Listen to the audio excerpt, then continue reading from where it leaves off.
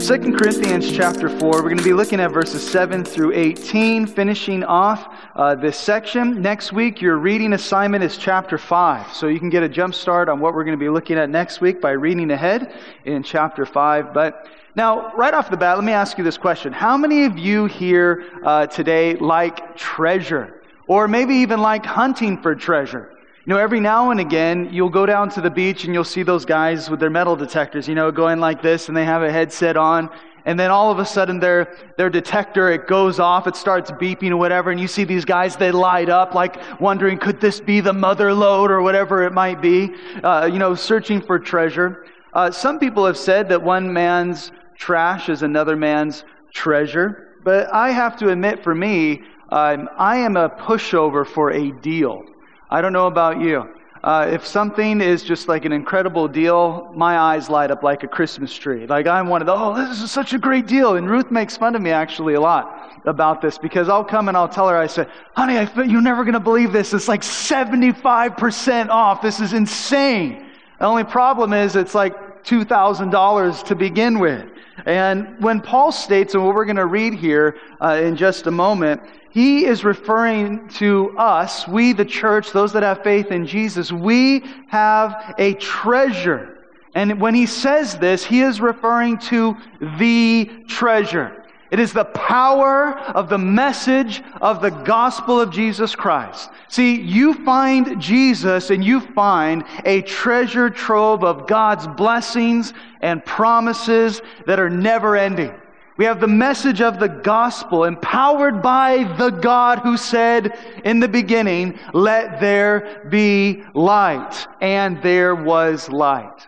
This morning I have 2 points for you. And point number one is, we'll be starting off in verse 7 today, is this: a vessel of honor. A vessel of honor. Verse 7, 2 Corinthians chapter 4, Paul writes and says, but we have this treasure in earthen vessels, that the excellence of the power may be of God and not of us. So Paul likens our bodies to clay pots, earthen vessels. It's interesting that God did not choose to put His power into fine china, but rather ordinary, everyday dishes. You and me. Often people have thought that it's what's on the outside that makes the inside special. It's what it looks like on the outside that really determines the value of what's on the inside. But it's really that which is on the inside that makes the outside special. Because you can have a beautiful looking object, but it could be filled with the most disgusting things imaginable. I think today, and I think we have for some time, and I think you would agree with me as well, that we have put too much stock into outward appearance, and we ignore what's on the inside. We'll shine up our veneer, we'll present ourselves in a certain way, but we've ignored the most important thing, which is who we are on the inside. And see, when it comes to the work of the Lord being accomplished, it is all about what's on the inside. Period. Back when the prophet Samuel was sent by the Lord to find a replacement for King Saul, a new king for the king of Israel, he came to a family of brothers. And the Lord spoke to Samuel, and he said this as Samuel looked at this one man. He's like, man, that guy's tall and he's well built. He looks like a great king. He's very kingly. I can see it. But the Lord told Samuel in 1 Samuel 16 verse 7, he said, but the Lord said to Samuel, do not look at his appearance or at his physical stature, because I have refused him. For the Lord does not see as man sees.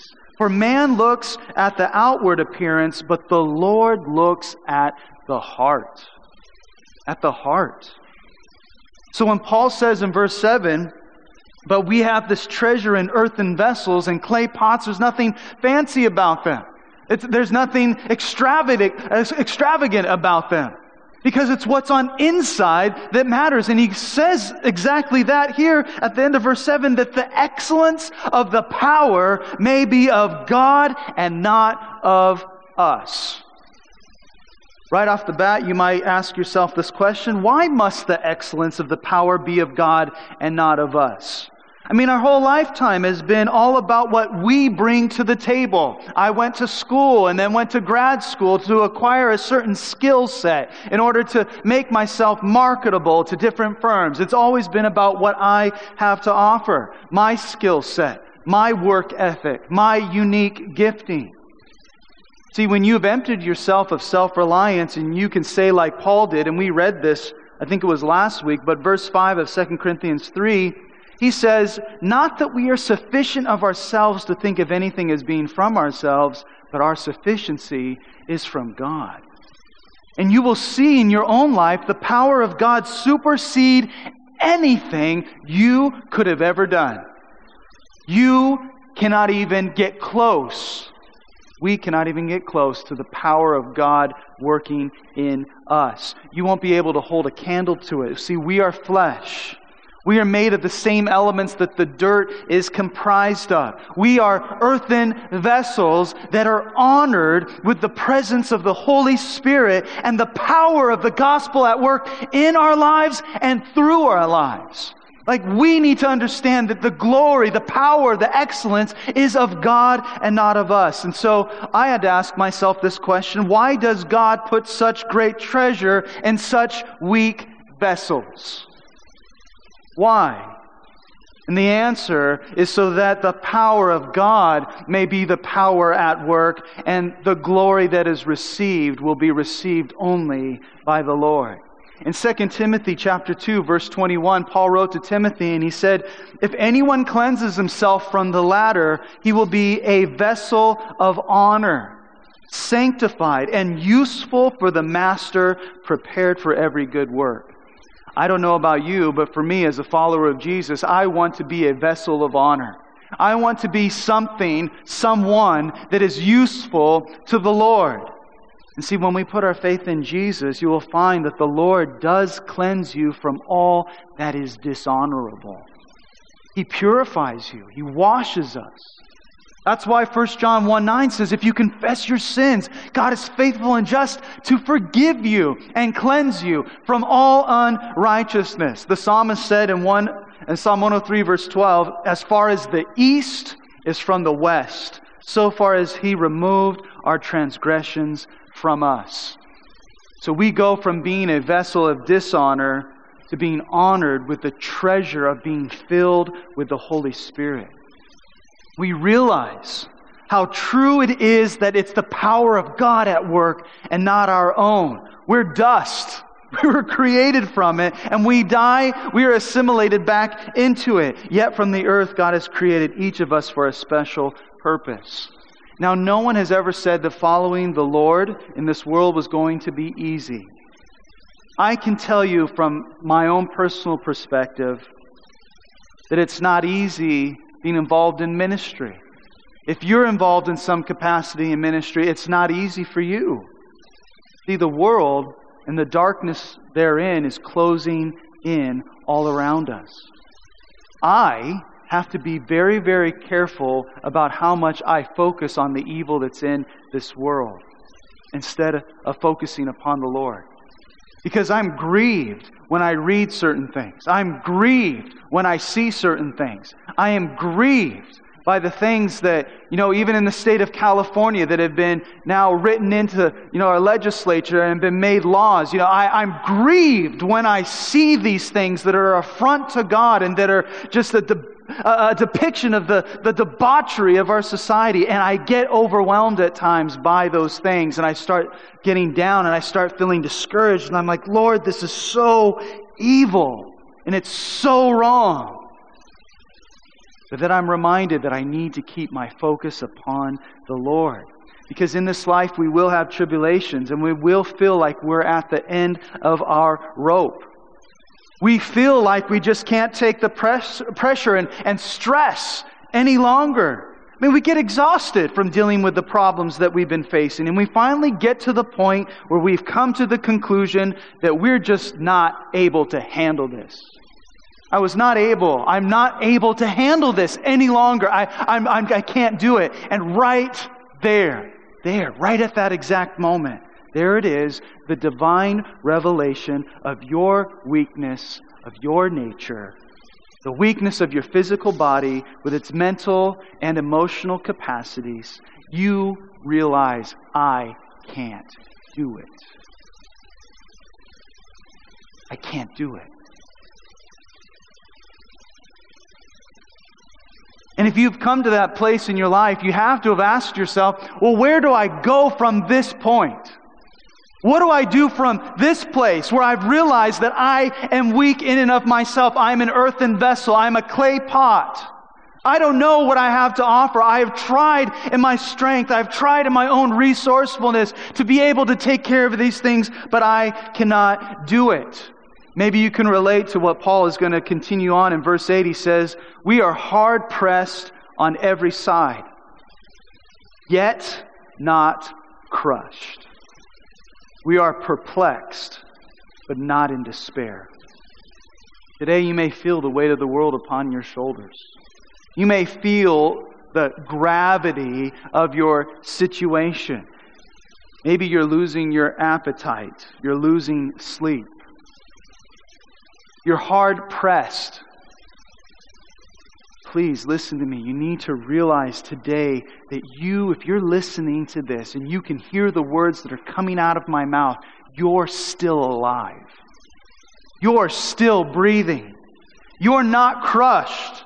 See, when we are hard pressed, we start sweating.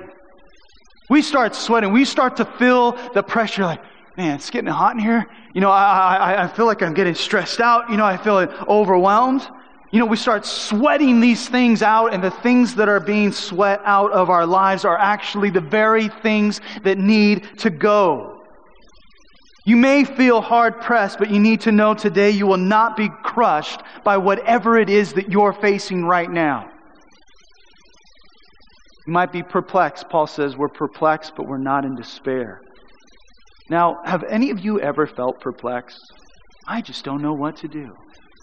I have no idea what the right decision is in this situation. I just don't know what to do. Often life is very perplexing. We find ourselves void of maybe the resources that we need, to make a decision, or maybe we're embarrassed, or we're doubting. Maybe we need to make a decision, and just quite frankly, we just don't know what to do, and it doesn't matter what may happen, we just don't know what to do. I don't know if you've noticed this, but sometimes the Lord doesn't give us everything we need to know way in advance. We don't get to master plan out everything in our lives. Some of us wish that our lives were like the city of Irvine. Cookie cutter, every little thing, master planned out. No, I'm sorry, that tree goes over here, or whatever it might be. And we wish that we could do that with our own lives, and we don't get to do that.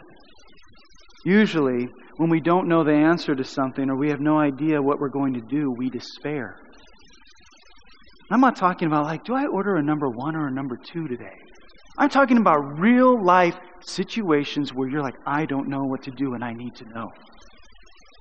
We begin to worry and be consumed with all the, practical things that we need to take care of.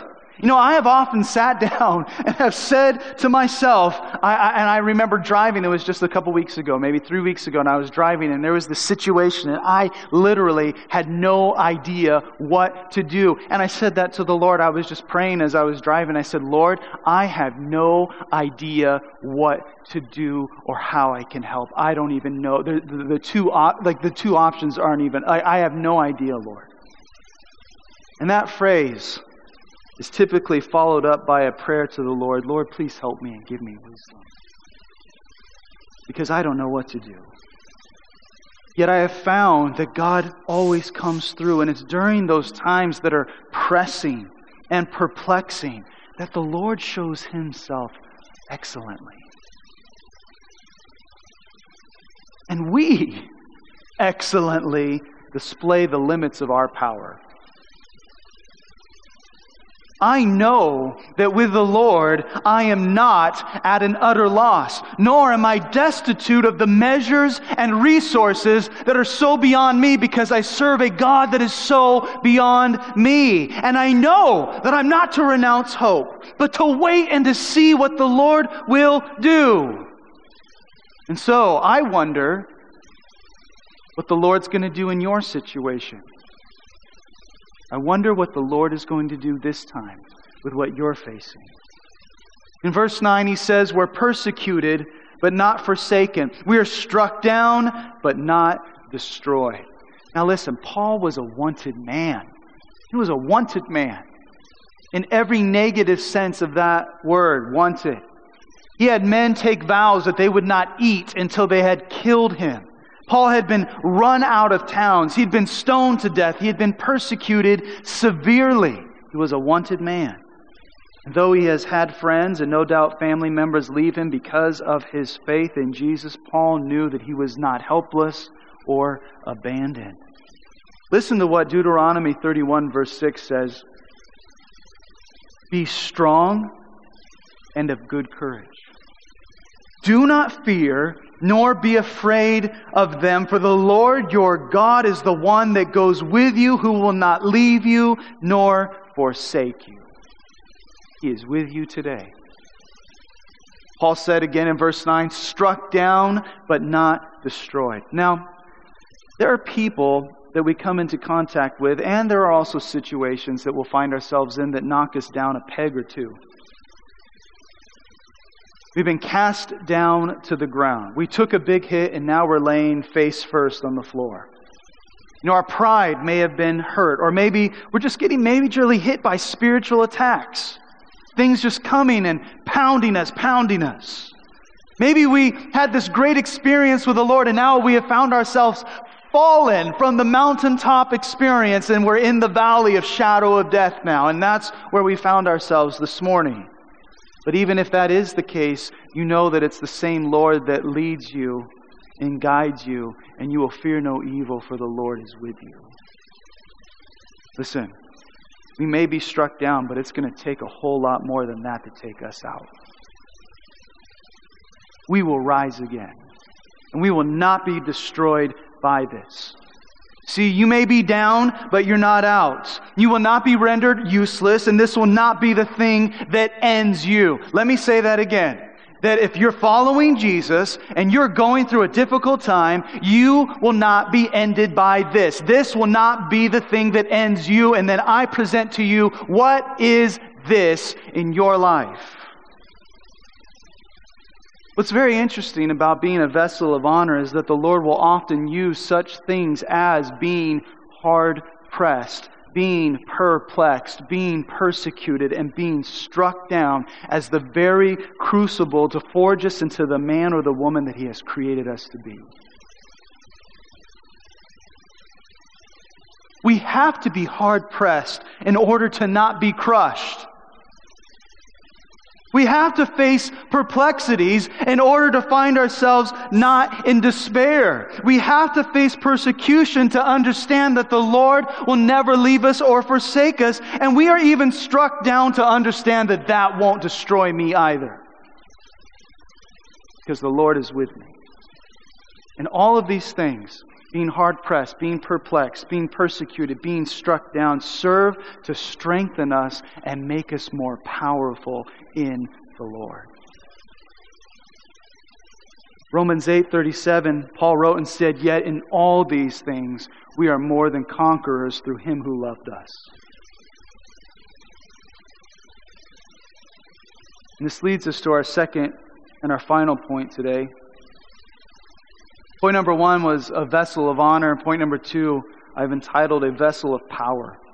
In verse 10, Paul says, always carrying. He is always carrying about in the body the dying of the Lord Jesus, that the life of Jesus also may be manifested in our body.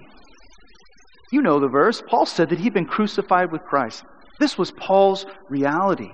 He would reckon his old nature to be dead as if it were crucified with Jesus on the cross. And that death to self often came for Paul in the form of being hard-pressed, being perplexed, being persecuted, or struck down for his faith in Jesus. Maybe you've read this and you've wondered, what does the dying of the Lord Jesus mean in my body or in my life? Well, what did the death of Jesus mean for us? Well, it meant the separation that was between us and God was removed. It meant that our sins were forgiven. It meant that we would receive the Comforter, whom we know as the Holy Spirit. It meant that we would have direct access to the God of the universe, the God who is Creator. And so we have fellowship with the Lord, communion with Him. We're made righteous. We are forgiven and we are empowered by the Lord. And we have fellowship with the Lord. But we also have fellowship associated with the sufferings of Jesus, that because of Jesus and who He is and what He stands for, and because of our connection to Him, we have specific persecutions that we have fellowship with the Lord in. But even more than that, Jesus' example of death to self, not my will, but thy will, is what we need to be following. Submitting to the will of the Father, because through faith in Jesus, death to self means life to self. In Luke 9:24, Jesus told His disciples and those that were gathered around, "For whoever desires to save his life will lose it, but whoever loses his life for my sake will save it." The sufferings that Jesus went through are also the sufferings that we go through because of our relationship with Him. And even as there were those trying to put Jesus to death, so too today there are still those trying to put to death the ministry of the gospel of Jesus Christ. Yet, through our trials and through our sufferings, we see the life and power of Jesus triumphing even as He triumphed. The resurrection and the life that takes place in the life of the believer going through a situation that requires dying to oneself, that something great may come from it. And we die to self, and we carry these things that are difficult, and they're trying, and they're pressing, and they're perplexing, and they're afflicting, and we die to self as the life of Jesus starts to shine through us. Always carrying about in the body, verse 10, the dying of the Lord Jesus, that the life of Jesus also may be manifested in our body. For we who live are always delivered to death for Jesus' sake, that the life of Jesus also may be manifested in our mortal flesh. It is during our times that we feel as if we are dying, that the life of Jesus inside of us shines brighter and more powerful than ever. Oh, this is difficult. Oh, this is painful. Don't you understand that when we're in fellowship with Jesus and you go through these things that cause you sorrow and you're weeping and you feel pain and you're afflicted and you're going through these difficulties, and it's the death to self, that it's the life of Jesus that starts shining brighter than ever before. And it's in that transition, really, I would call it a transitional phase between the loss of our power and the acquisition of the power of the Holy Spirit, that we recognize, again in verse 7, 2 Corinthians 4, that we have this treasure in earthen vessels, that the excellence of the power may be of God and not of us.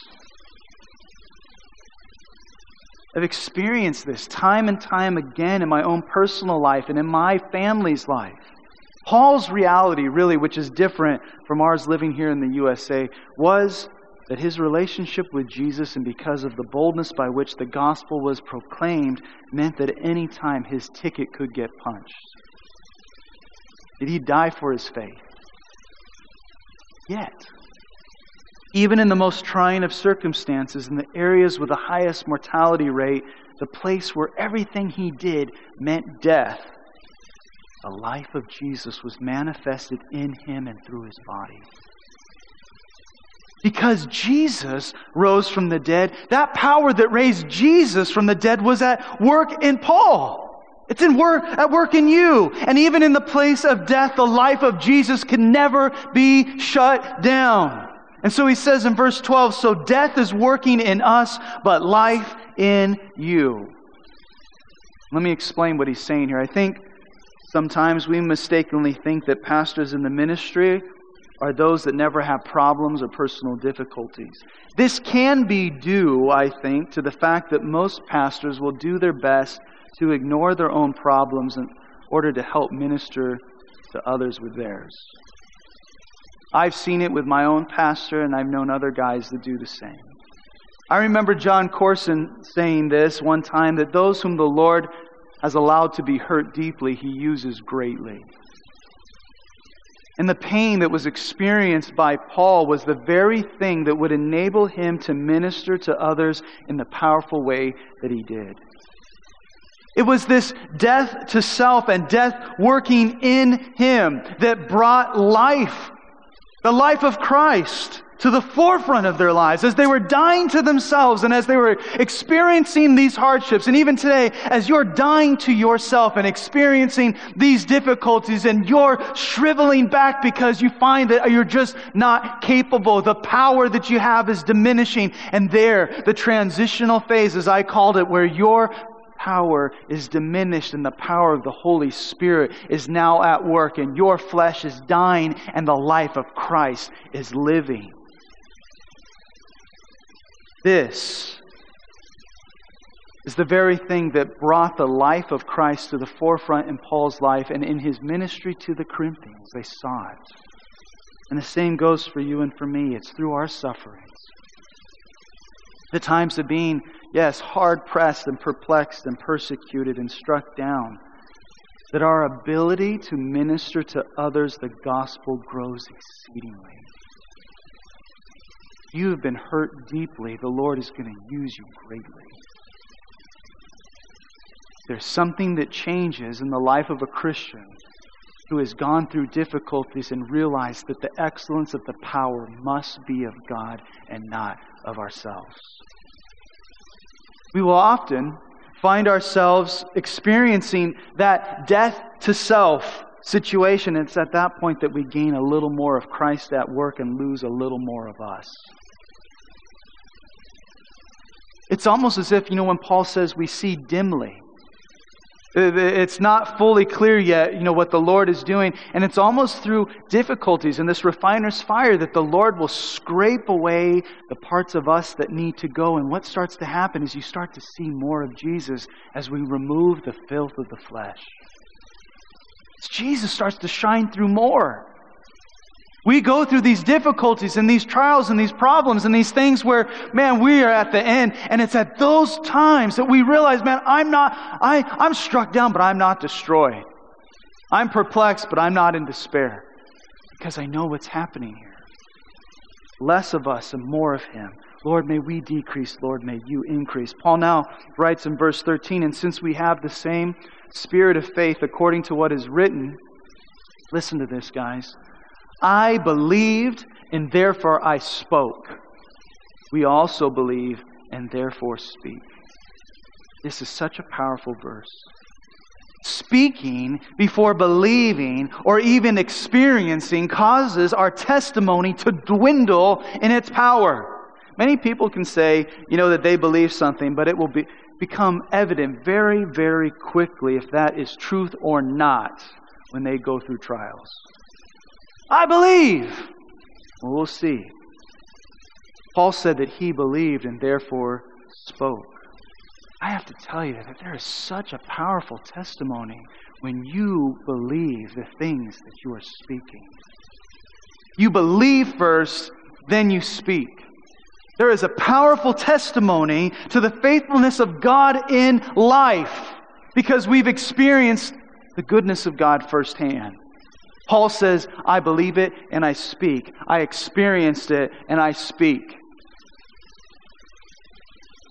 How am I going to be able to communicate the truth of the gospel or the power of God if I have never experienced it myself? Paul says it was death for him, but it was life for them. The things that I go through personally in my life and that the Lord ministers to me through is the very thing that enables me to be able to open God's Word and to proclaim it boldly and tell you that I believe and therefore I speak. Because God is faithful. In verse 14, he says, knowing that He who raised up the Lord Jesus will also raise us up with Jesus and will present us with you. Paul knew without a shadow of a doubt that though they perished, the same one that raised the Lord Jesus would also raise them up and the Corinthian Christians along with them. Your faith is contagious to those around you. Our faith is contagious. By faith, faith means you believe, and if you believe, there'll be power behind what you speak.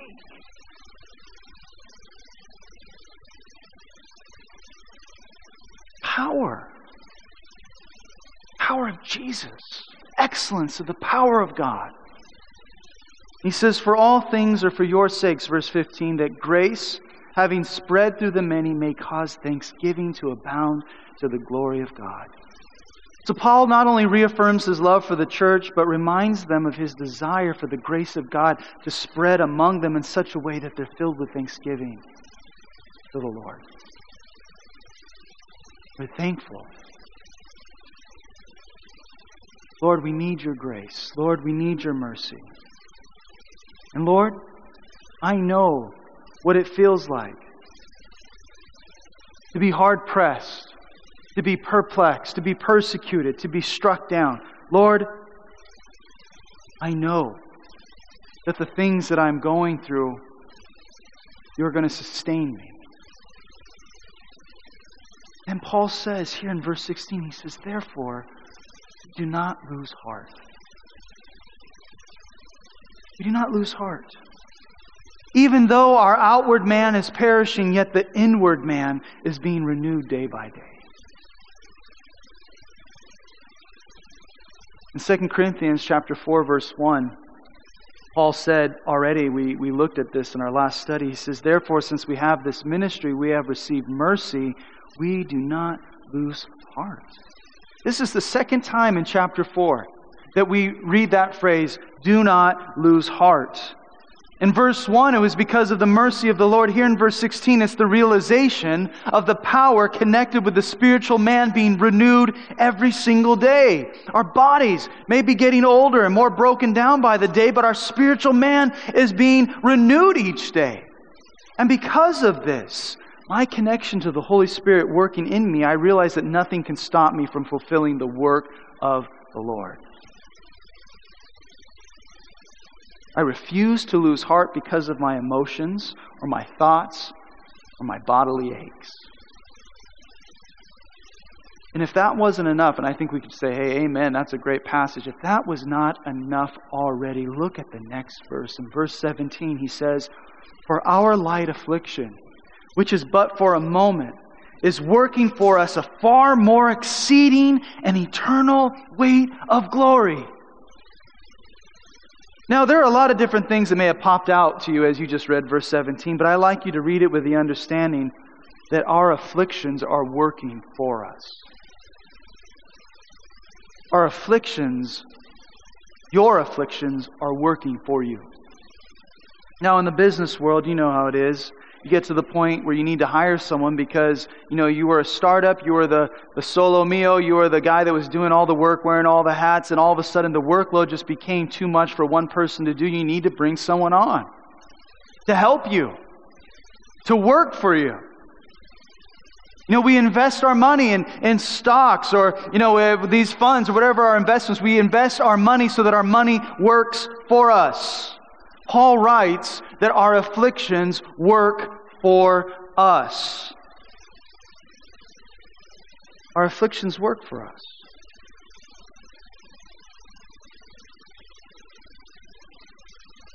But not only that, he says they're light afflictions. Light afflictions meaning, light in weight, or they're quick, or they're agile, they move, they come and they go. See, this light affliction is to be contrasted with what he says at the end of verse 17. See, a light affliction is working towards a heavy weight of glory. The afflictions that we experience in life are light compared to the glory after life and are quickly over compared to eternity. For our light affliction, which is but for a moment, in some translations in the original Greek language, it would even say, but for the moment, are working for us. These afflictions are actually working for us and will bring about an eternal weight of glory. And he says in verse 18, while we do not look at the things which are seen, but at the things which are not seen. For the things which are seen are temporary, but the things which are not seen are eternal. I want you to know today, I want you to listen to this right now, what I'm about to say. The problems that you face, that you can see with your eyes and experience in your life according to the Scriptures, are temporary. If you can see it, it doesn't last. You can see it. You can feel it. And you're experiencing it right now. It doesn't last forever. It's temporary. It's the things that you can't see right now. The things that the Lord is working out and having you work through that are producing something that is eternal. These are the very things that are making you into not only a vessel of honor, but a vessel that is strong and ready to fulfill the Master's plans. Because, listen, there are moments in life where the Lord allows afflictions to help work out the plans of the Lord in our spiritual lives. We cry out to God. We ask God why. And we're broken. And we're hurting. We're afflicted. And we're perplexed. And we're struck down. But when I'm prone to lean on my own understanding of what I can see and comprehend, we must rely on the power of the Holy Spirit to help us be reminded that if I can't see it, it's going to last. If I can see it, it's temporary. If I can see it, it doesn't last. See, the Lord's working out something in my life that will last for eternity. That's where my focus must be. The Lord's working out something in your life that's going to last for eternity. That's where your focus must be. And I think unanimously we could just close right now and say, Lord, please help us. Please help us. If I can see it, it doesn't last. I can't see it. Oftentimes, those things that the Lord is doing through these difficult circumstances and these trials and whatever it may be. But that's going to lead to an eternal weight of glory. My light affliction is but for a moment. It's not going to last. Focus on the Lord. Stay connected to Him. When you start to see yourself slip into the emotional realm, start getting inside your head or whatever it might be, you need to be reminded of who God is. He is with you. He'll never leave you, and He'll never forsake you. Let's pray. Father, we thank you, Lord, for your word. Thank you, Lord, for this day, because this is the day that you have set aside, Lord, for us to be able to study these things. And Lord, I know that we need it as a church to hear this. I know, Lord, that I needed this. So I say thank you, Lord. And I pray that we would be as Paul and say, I believe, therefore I speak. Lord, that you would give us all a powerful testimony of your faithfulness. Lord, help us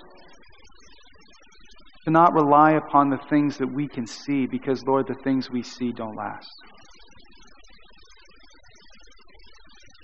Pray, Lord, for any that may be struggling, any that may be hurting, any that may be despairing.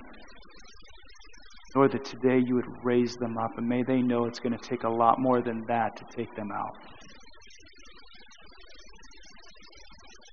So, Father, forgive us of our sins.